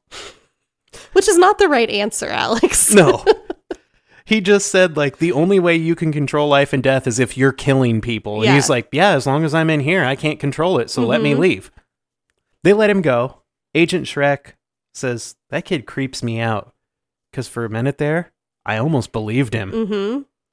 So now we cut back to Miss Luton's house. The tea kettle is whistling. She pours water into a mug and then freaks out and flings the liquid across the room because it has the Mount Abraham High School logo on it. I put, like, I get PTSD, but this is weird. Yeah. Like, if it bothers you that much, just, like, get rid of it. Why are you keeping it? Well, and I wrote here, she needs meds and therapy in, like, a really bad way. But it's okay because she trades the tea for vodka. Yeah, she was afraid of the mug. So let's just put vodka in the mug instead. Makes it better. You know, I don't think moving away is going to help her either. No. Just go get some cognitive behavioral therapy. Mm-hmm. So she talks herself down. She grabs a bottle of vodka and some ice from the freezer. She plops the ice and the cold liquor into the mug that just had boiling water in it. Yeah. The mug cracks from the temperature shift. She walks through the house, trailing liquor in her wake from her split mug. She leans over the computer and drips some vodka into the big old CRT computer monitor. And behind her, there's a stained glass window of a dagger pointing downward. And at the bottom of the dagger, it looks like it's going into a pool of blood. Mm-hmm. So she bends down to get something from the floor, and then it looks like the dagger is going into her. Oh. Foreshadowing. So now we see the vodka dripping into the electronics on the inside of the monitor, and it starts making shorting out noises and smoking. She approaches the monitor, and it explodes. And then she gets a big shard of computer monitor glass stuck in her neck. Then the dumbass removes the impaling object. Yeah, don't ever remove it. I imagine that computer monitor glass is also quite thick. Yes, because it's like concave. Yeah. Yeah. Ugh. See? Things are safer now. Mm-hmm. We don't have big CRT monitors anymore. And I also wondered, like, did this school not teach basic first aid? She's a teacher. She should be first aid certified. And she just yanks out the impaling object. I will say that in the moment, sometimes your brain doesn't think well. It's shock. I'm always thinking, do not remove the impaling object. So she backs up against the dagger window and blood is pouring out of her neck. The score goes crazy. Outside, we see Alex walking and someone is burning some leaves in June in New York as Alex wears his heavy jacket. Mm-hmm. Embers from the fire drift up in front of him in really bad CGI glory. Yeah. And he swipes at them. Back at Miss Luton's house, she's still trailing blood everywhere and gasping. The computer monitor spews out some sparks onto the floor, and that ignites the liquor that she trailed from the kitchen. Was it that? Okay, because I thought it was her blood catching on fire, and I was like, there's no way that alcohol got into her bloodstream that fast. No, because she was trailing the vodka now that you the whole say way. that, I'm like, okay, that makes sense. Then the flames follow her into the kitchen. We get more growly sounds from Death. Mm-hmm. And, you know, I'm kind of wondering what proof was that vodka? Because you can't light anything on fire that's under 100 proof. It was strong vodka. Yeah, can you imagine me making a cam driver out of that? We get the growly sounds of Death. The vodka trail leads up the counter to the stove. And for some reason, the whole stove just ignites. Like, did I miss something here? I don't know. Like, were all the pilot lights blown out by Death? Maybe. And she only relit the one? Mm-hmm. But there's only one pilot light on, I guess. Oh, yeah. I don't know. Don't think about it too much. So then the flames kiss the top of the 200 proof liquor bottle, and it explodes. Miss Luton hits the deck after the explosion. Now we see Alex running towards the house after the fire fairies told him that some fuck shit was going down. He scans the outside of the house. We don't see anything happening, but inside the house, Miss Luton is still gasping and groaning and bleeding. She's lying on the kitchen floor and reaches up for the towel that she had carelessly tossed onto the knife block earlier. She pulls over the knife block, and the butcher's knife falls out, landing directly in the middle of her chest. Outside, Alex seems to have maybe heard a commotion. Yeah. So he takes off running for the house. He goes in through the stained glass knife door, which is unlocked. If she's so freaked out that she memorized the FBI guy's phone number, lock your fucking doors. Yeah. Well, she thinks Alex is gone now. Who else is out there to get her? Oh, yeah. So Alex goes in the kitchen and finds her all knife impaled. He kneels next to her and tells her to stay still. Then the fire-weakened wood of a shelf above the counter gives way, and Alex jumps up to keep anything from falling on Miss Luton. The oven explodes for some reason, and the concussion from the explosion knocks over one of the dining table chairs. The back of the chair falls perfectly onto the butt of the knife, driving it further into Miss Luton's chest and killing her. That was pretty good. The full Rube Goldberg machine of death. So she's dead. Alex picks up the chair and for some reason takes the knife out of her chest and looks at it. I said I've always really liked his body movement here because it just screams idle hands Yes! to me. Like I wrote, much like he would have stared at his hand in idle hands. Yes, that's exactly. He's like, what the fuck? So outside, Alex comes running out of the house just as Billy is riding by on his bike. As Billy greets Alex, Miss Luton's house full ass explodes, and Alex jumps up and runs away, to which Billy responds with, "Dude." I like Billy, because I love Sean William Scott. Yeah, even if he plays the same character all the time. He didn't play the same character in Goon. Yeah. He was aloof and not smart. Mm-hmm. And So the only difference was he played hockey? Yeah. Okay. And he was sweet. Yes. He was very sweet in Goon. I think Billy's kind of sweet. Yeah. He's dumb, but he's sweet. Yeah. And he wants to be everybody's friend, but everybody's like, Billy, go away. Stifler was not sweet. So now Clear is back at her house talking with the FBI guys. They're looking for Alex, and she tells them, he isn't talking to me because I didn't believe his idea about death. She doesn't know where he is, but one of the agents kind of mocks her art and goes, interesting work. I feel that. I don't understand art. I don't either. So he gives his card to her and he tells her to contact them if she gets in contact with Alex. So we cut to Billy riding his bike onto the school grounds near the atrocious Eagle Memorial statue. Carter screeches up in his car, nearly running over Billy again. Carter starts trying to carve Terry's name into the memorial with a pocket knife. It's not going well. No. A for effort, buddy, but yeah. Think things through. So Carter asks why Clear called them all here, and she says that the FBI is watching her to see if she goes to Alex. So Carter needs to take her to Alex. If the FBI is watching you, they can just follow Carter's car. Yeah. So not great writing there. No. Carter asks why he would want to see Alex, and Clear ominously replies, because he knows which one of us is next. Oh. And now we're in Carter's car, and this is a fun little scene. They're listening to some really shitty music, but Billy's giving Carter driving tips. And Carter tells Billy, wait, I'm having a vision. You're next. And Billy's like, what? And he goes, because if you talk again, I'm going to fucking kill you. And how many times have you felt that with one of your annoying friends? Yeah. Like, just shut up or I swear I'm going to stab your face. Uh-huh. So they pull up to Jones Beach State Park, and Clear goes to the shore to look for Alex, and she finds him looking up at the night sky.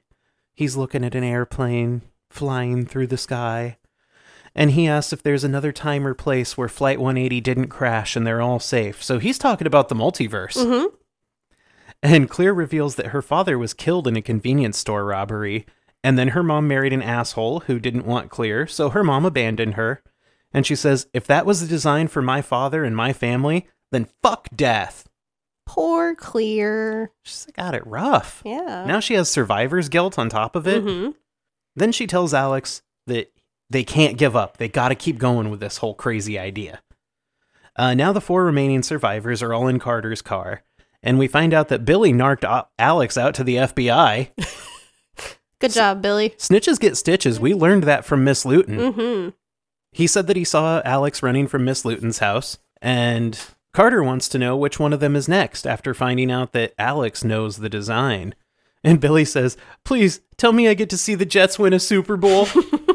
Also, fuck the Jets. I'm a Dolphins fan. So Carter decides that he's next, despite Alex not telling him as such. Then he starts driving like an asshole because I control my life. Or his toxic masculinity won't allow him to believe that he is actually scared right now. Yes. So he drives into oncoming traffic, he blows red lights, he flies around blind corners. Alex looks down at his seatbelt and sees that it's ripped in half. He tries to convince Carter that they can beat the design, but he has to stop driving like a total anus. Mm-hmm. When he looks back down, his seatbelt is fine. What's that? I don't know. What's going on here? Was it a vision? I don't know. And Billy yells, I fucking hated French class. And Alex sees the reflection of the train, or of a train, in his car window, but they're not anywhere near train tracks. Mm-mm. So a few seconds later, Carter stops right on some train tracks, just as the signal arms come down. We hear a train whistle blow. Billy's scared, and he can't remember how door handles work. But he finally manages to get the door open. He bails out. Clear and Alex get out, and they're begging Carter to move the car, as he's just decided to stay in it and get hit by a train. Mm-hmm. And Alex tells him, this isn't the way. That's not the way it's supposed to happen. And then Carter's like, oh, he told me that that's not what's going down. Yeah. And he goes, it's not my time. Then he tries to start the car and it won't start. So apparently it is his time. Yeah. He tries to open the door, but it locks and won't open.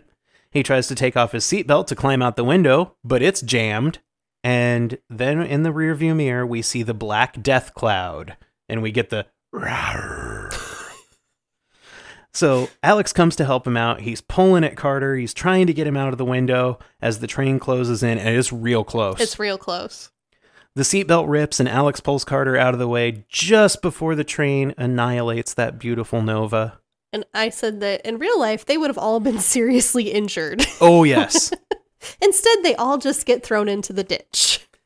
So a piece of sheet metal from the destroyed car is on the tracks, and it's kind of being jostled around by the wind of the passing train. Mm-hmm. Alex says that he saw the seatbelt tear, and that was his newest vision to beat the design. Billy starts yelling that Carter is next, and he's like, stay away from me! You keep away from me! And then he's standing with his back to the train, yelling at Carter. The piece of sheet metal is struck by something hanging from the bottom of the train, and it rockets at Billy. The metal cuts the top 2/3 of his head off, just above his lower jaw. And I like this. His body waggles a little bit before it drops. I loved that. Because that's what would really happen. Yeah. It's like his body dances a little bit. It's like, where's my head? Uh-huh. I'm done. And then Alex starts going off more about Death's design. And he's really not worried that Billy just got decapitated. Like, he's just worried about Death. They all knew the score. Billy was the throwaway character. Okay. Alex is starting to sound kind of crazy, and he goes on and on about how if he can see it, he can beat it. He can cheat the design. We hear the police arriving. Alex says that he's next after Billy.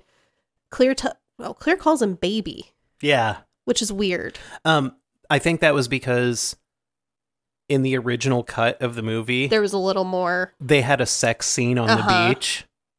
Like when she gives the whole fuck death speech. Yes. But it's just weird because it's like there's no relationship between them. They should have left that in. Yeah. So Carter stays back with the car while the other two run away. Carter has fully pissed his pants. Did he? The front of his pants are absolutely soaked with pee. Oh, I didn't notice that. That's yeah, funny. when he tells him, he's like, guys, get the fuck out of here. Like, he's standing up and the front of his pants are just soaked. I was more impressed that, like, he was willing to take the fall for everything. Yeah. Like, he told them to leave. And, you know, the police are going to look at him for Billy's death. Yeah. So it clears Dad's cabin. Alex is death-proofing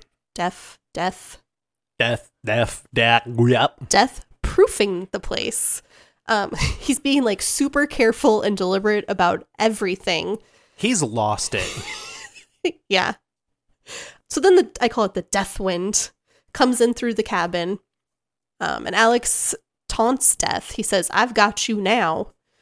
And then he sees a picture of the two hot girls, Krista and Blake, and remembers that he didn't actually trade spots with the one. So Death is coming for Clear instead of him. So then the cops, this is the part where I don't go back and forth. Oh. But the movie goes back and forth. I know, but it was annoying. Okay. So you just take the lead and I'll just follow along. Okay. So now we're back at Clear's main house, not her sweet cabin retreat. Yeah. It's storming outside. She looks out her window to see the FBI douches in their car on the street. And they're just staring at her window through binoculars. Uh-huh. And she looks over and she sees a photo of she and her dad at the cabin, and she looks deep in thought. So now she goes out to narc on Alex. Mm-hmm. Everybody's narking Alex out. Yeah. How is that going for everyone? It's going great. You narc, you die. Yeah. Snitches get stitches. Exactly. Which makes Alex look even more guilty. Yeah. So she tries to cut a deal with the FBI guys that she'll go get Alex because he's not safe in that cabin alone. And the FBI guys are like, no deal. Tell us where he is. We'll put him in protective custody. Oh, yeah. Alex is trying to start a fire in the fireplace, and he's looking so rough and crazy. And maybe a fire's a bad idea. But he's got to stay warm. I feel like Death can really use the fire to its advantage. It's the end of June. Oh, that's right. It's so cold. After he realizes that he never traded seats, he's like, oh, wait, my seat was behind Clear's originally, and I never traded seats, so Clear is next. Oh, no. So he goes to light a lantern, and he's using like an electric lighter to do it. Mm-hmm. And he sparks it a couple of times, and he sees lightning reflected in the lantern's globe. And he's already like, we didn't trade seats, so she's next. And then he's like trying to light the lantern, and he's like, she's next. Oh. Like, yeah, you established that like a minute and a half ago. So back at Clear's house, lightning strikes just outside her home. The wind is picking up, and so is the score. A power line is downed by Death, and it's sparking and dancing everywhere. Alex flees the cabin just as the FBI guys show up. He jumps in a canoe and paddles across the lake, but the cops have to go around the lake.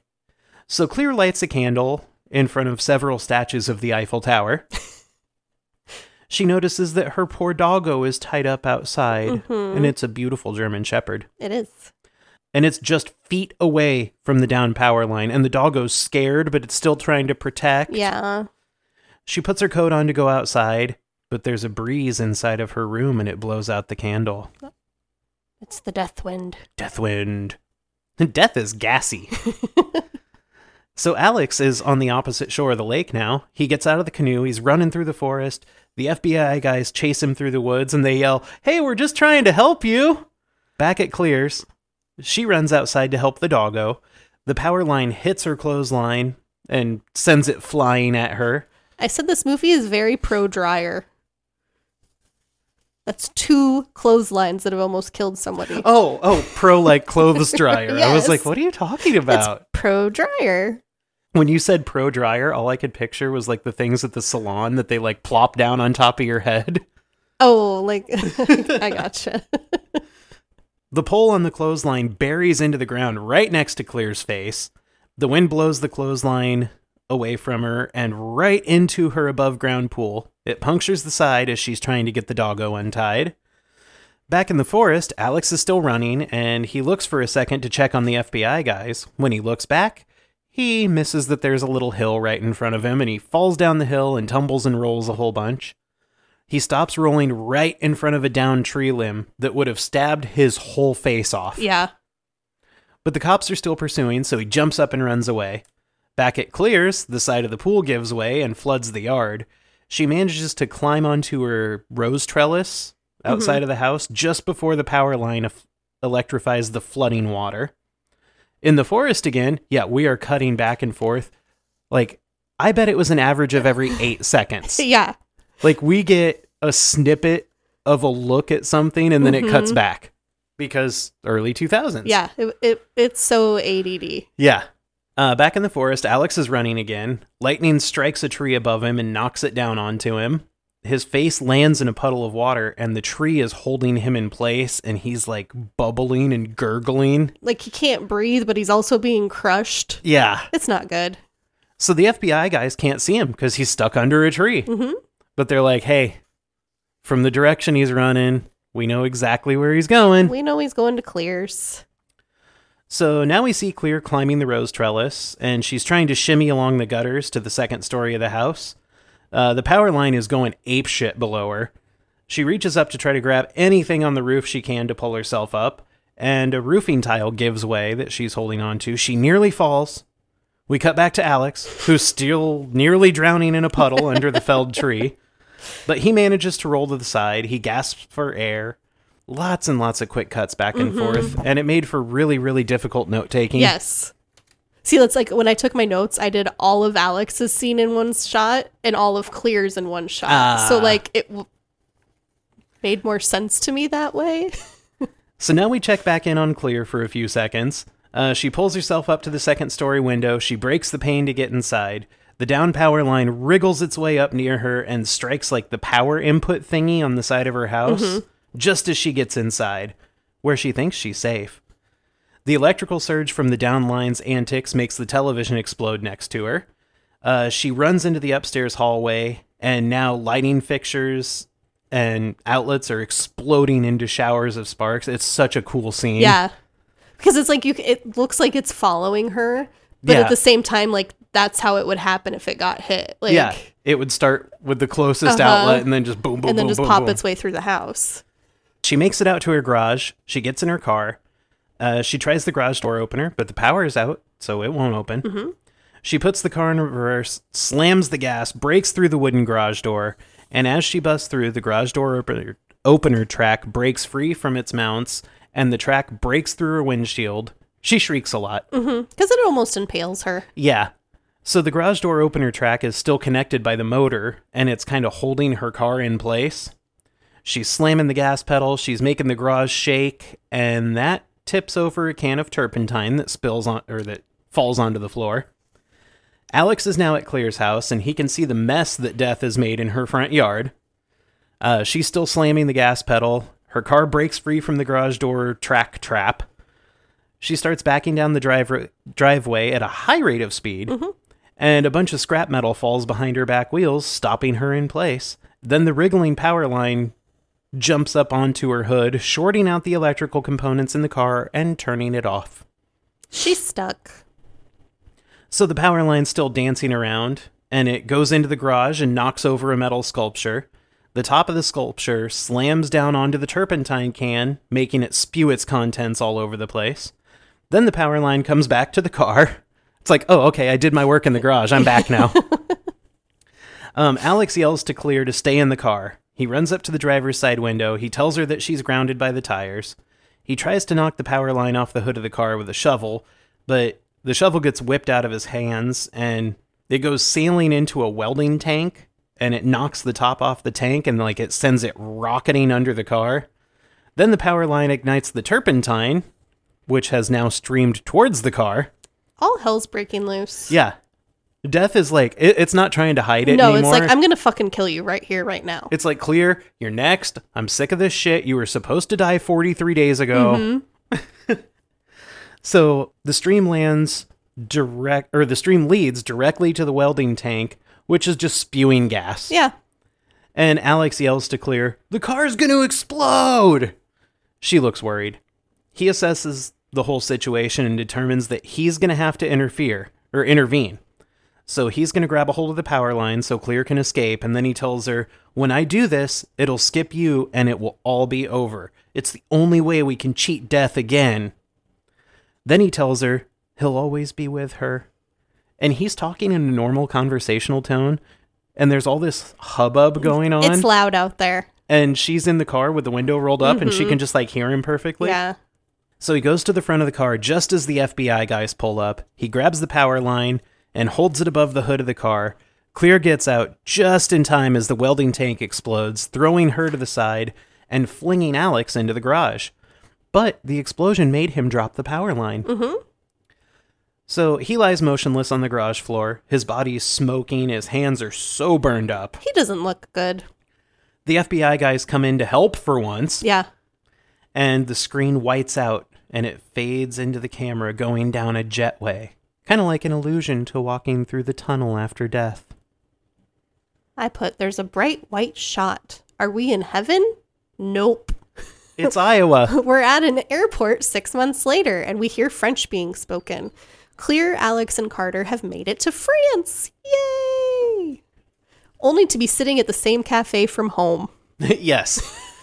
It's they just put some plants on the sidewalk. Yeah. And like a gas heater. Yeah. It's the same cafe.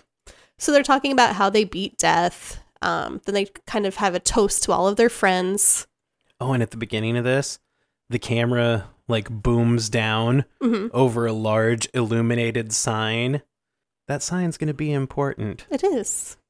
Carter seems to have calmed down a lot. He seems a lot more mellow. Maybe he tried a therapist. Maybe they put him on some Prozac. Yeah. A troubadour down the road starts playing John Denver. Our dog is snoring so loud. And then Alex brings up the design again. Claire and Carter are obviously annoyed with him. They're like, dude, can you please just stop with the death's design? Mm-hmm. Alex starts getting the creepy crawlies. We see the death wind blow through. And then he kind of tells them that he'll just meet them back at the hotel. Well, and I like that Clear's trying to calm him down. And she's like, what if us surviving was death's design? Yeah. And it's just over now. Yeah. But he's spooked and is like, I don't like this. And Carter still taunts him. Like, even though Carter's being nice to him and you can tell they're like on good terms now. He's like, yeah, but Alex, nobody intervened. So you're still next. Yeah. He's still a little bit of a dick in there. Clear sees the reflection of a bus in the window. Just as the busker troubadour guy starts singing Rocky Mountain High in French. Oh. She yells Alex's name and he narrowly avoids being hit by a bus. But it causes the bus to crash into a light pole. Oh, and right before this, you get all of those, like, Alex is looking around at all the things that could kill him. And there's, like, the meat delivery guy stabbing meat hooks in, and he sees, like scaffolding above. Yeah. And, like, a big thing of nails it's like, spills. What could go wrong here? Like, oh, no, there's so many things that can kill me. So the bus crashes into a light pole. And then the light pole hits a big neon sign. It's not neon, though. No, it's just like... It's like a bulbed sign. Yeah, it's like a whole bunch of bulbs. Just a giant sign. And it reads, Le Café Miro 81. What does that mean? I don't know. The Cafe Miro. Oh, I thought you would have looked it up. No. I mean, I am French. So it causes the sign to come crashing down, and Carter tackles Alex, saving him just in the nick of time. So this is like twice that Alex just like got saved. Yeah. In a row. So that means it skips Alex and that Carter was next. So then we see the sign swing back and it cuts to a black screen just before it hits Carter. And did you notice that as the sign is swinging down behind him, the Miro 81 backwards is 180? So the 180 comes to slap Carter in the head. Yeah. So you know what? Flight 180 is going to get you. It is. And that's the end of the movie. Credits. Woohoo! So we had a body count of 5, I guess. I have 292. Yes, I guess you could do that. Because 292 people died. 287 on the plane and 5 by death's design. See? Todd strangled by the drying line in the shower. Ugh. I put like garrote / hanging. Yeah. It's bad. Terry, bus smash.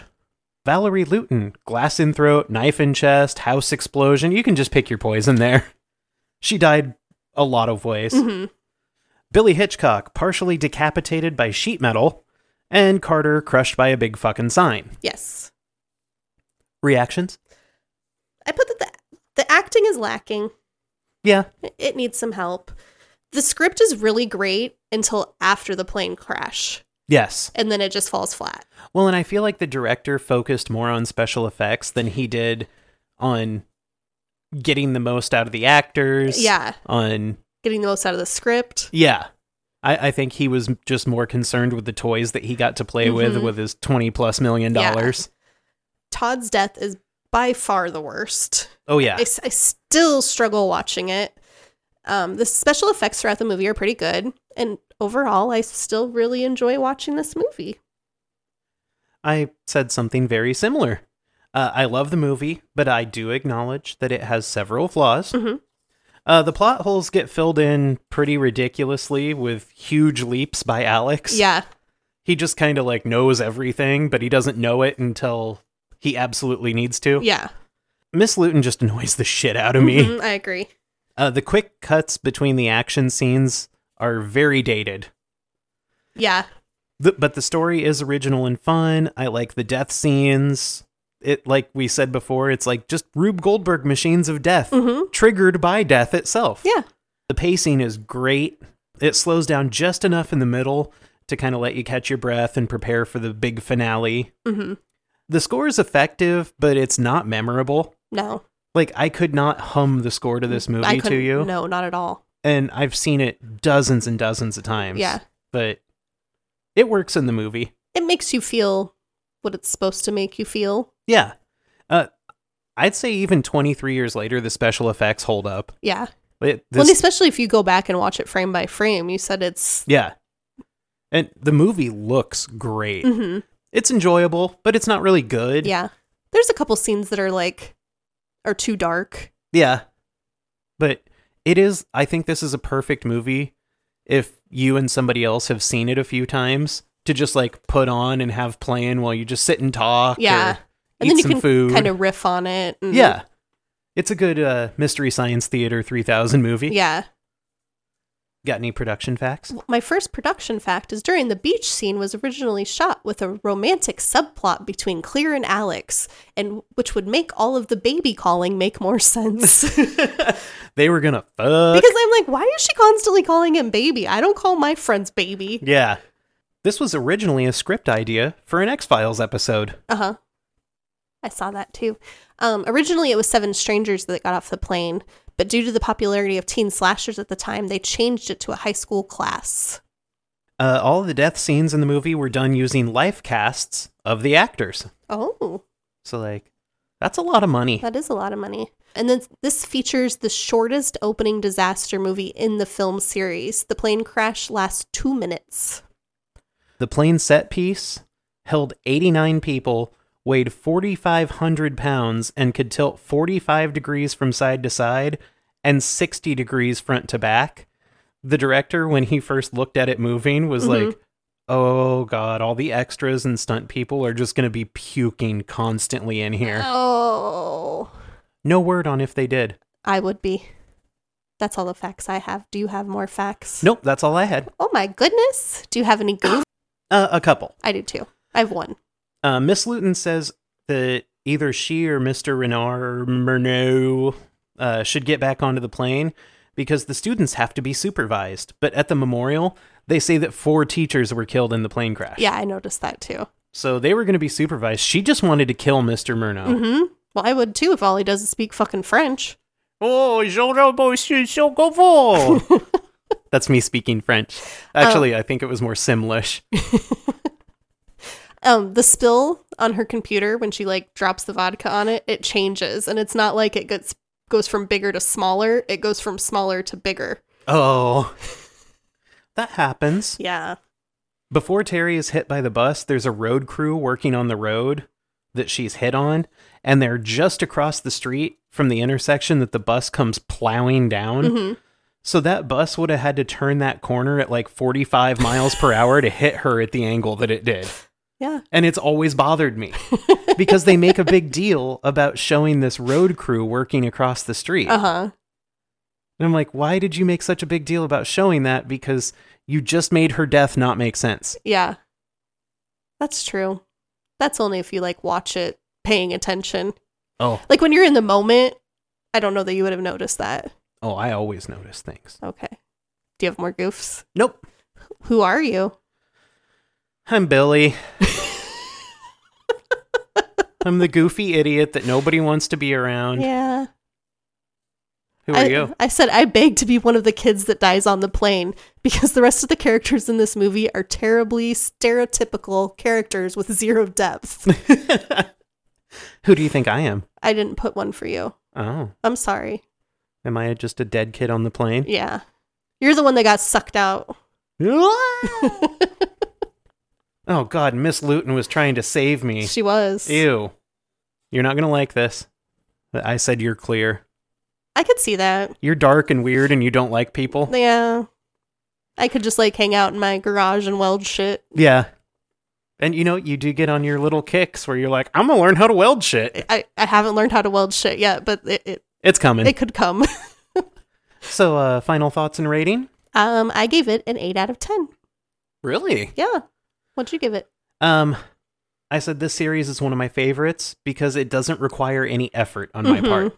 I can just sit down, pop the movie on, turn off my brain, and just be entertained. Even though I love them, I know they're not good movies. Yeah. So I gave this one a 7 out of 10, but I will literally rewatch this anytime. That's what I put. This is one of those movies that you see on TV and you just leave it on. Yeah. And you watch it with commercials, even though you pay for 5 streaming apps and you have the Blu-ray downstairs. Yes.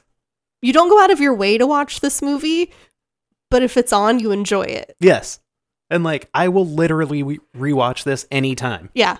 If you and Nolan wanted to watch this tonight, Uh-huh. I'd be like, cool, let's Okay, do it. Let's do it. Yeah, that's all I have. So, in closing, we have officially made it through one round of movies. Woohoo! We've made it through the first film in every franchise that we've picked to cover. So, we want to hear what you guys think. So, go to our socials, tell us what you think, and like, share, review, comment, subscribe. Do all the things to help us because you love us. And we love you. Yeah. And we're going to be hitting you with something special on Monday. Uh-huh. Our first ever bonus episode. We decided we're going to do this after every round of films.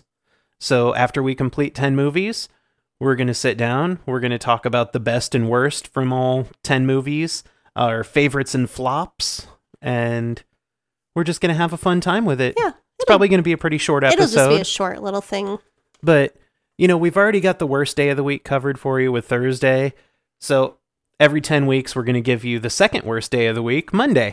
Every 2.5 months, you'll hear from us. Yes. Next time, we're going to be watching Halloween 2. Mm-hmm. So tune in next Thursday for that. Yep. And that's going to start the second round of movies. Mm-hmm. We're doing it. We are doing it. It's scary. So if you want to follow us on the socials, I think the easiest thing you can do is just go to our website, which is www.franchisefrightspodcast.com. Yeah. And there's a link there to all of our socials. And a link to other places where you can listen to the podcast if you haven't listened to it yet, even though you're listening to it right now. Whoa. It's like the Terminator. Yeah. So many levels. So, yeah, thanks for listening. Thanks for getting us through these first 10. And we can't wait to go through the next, 79? A lot. All right. So until Monday. Yeah. Remember they always come back.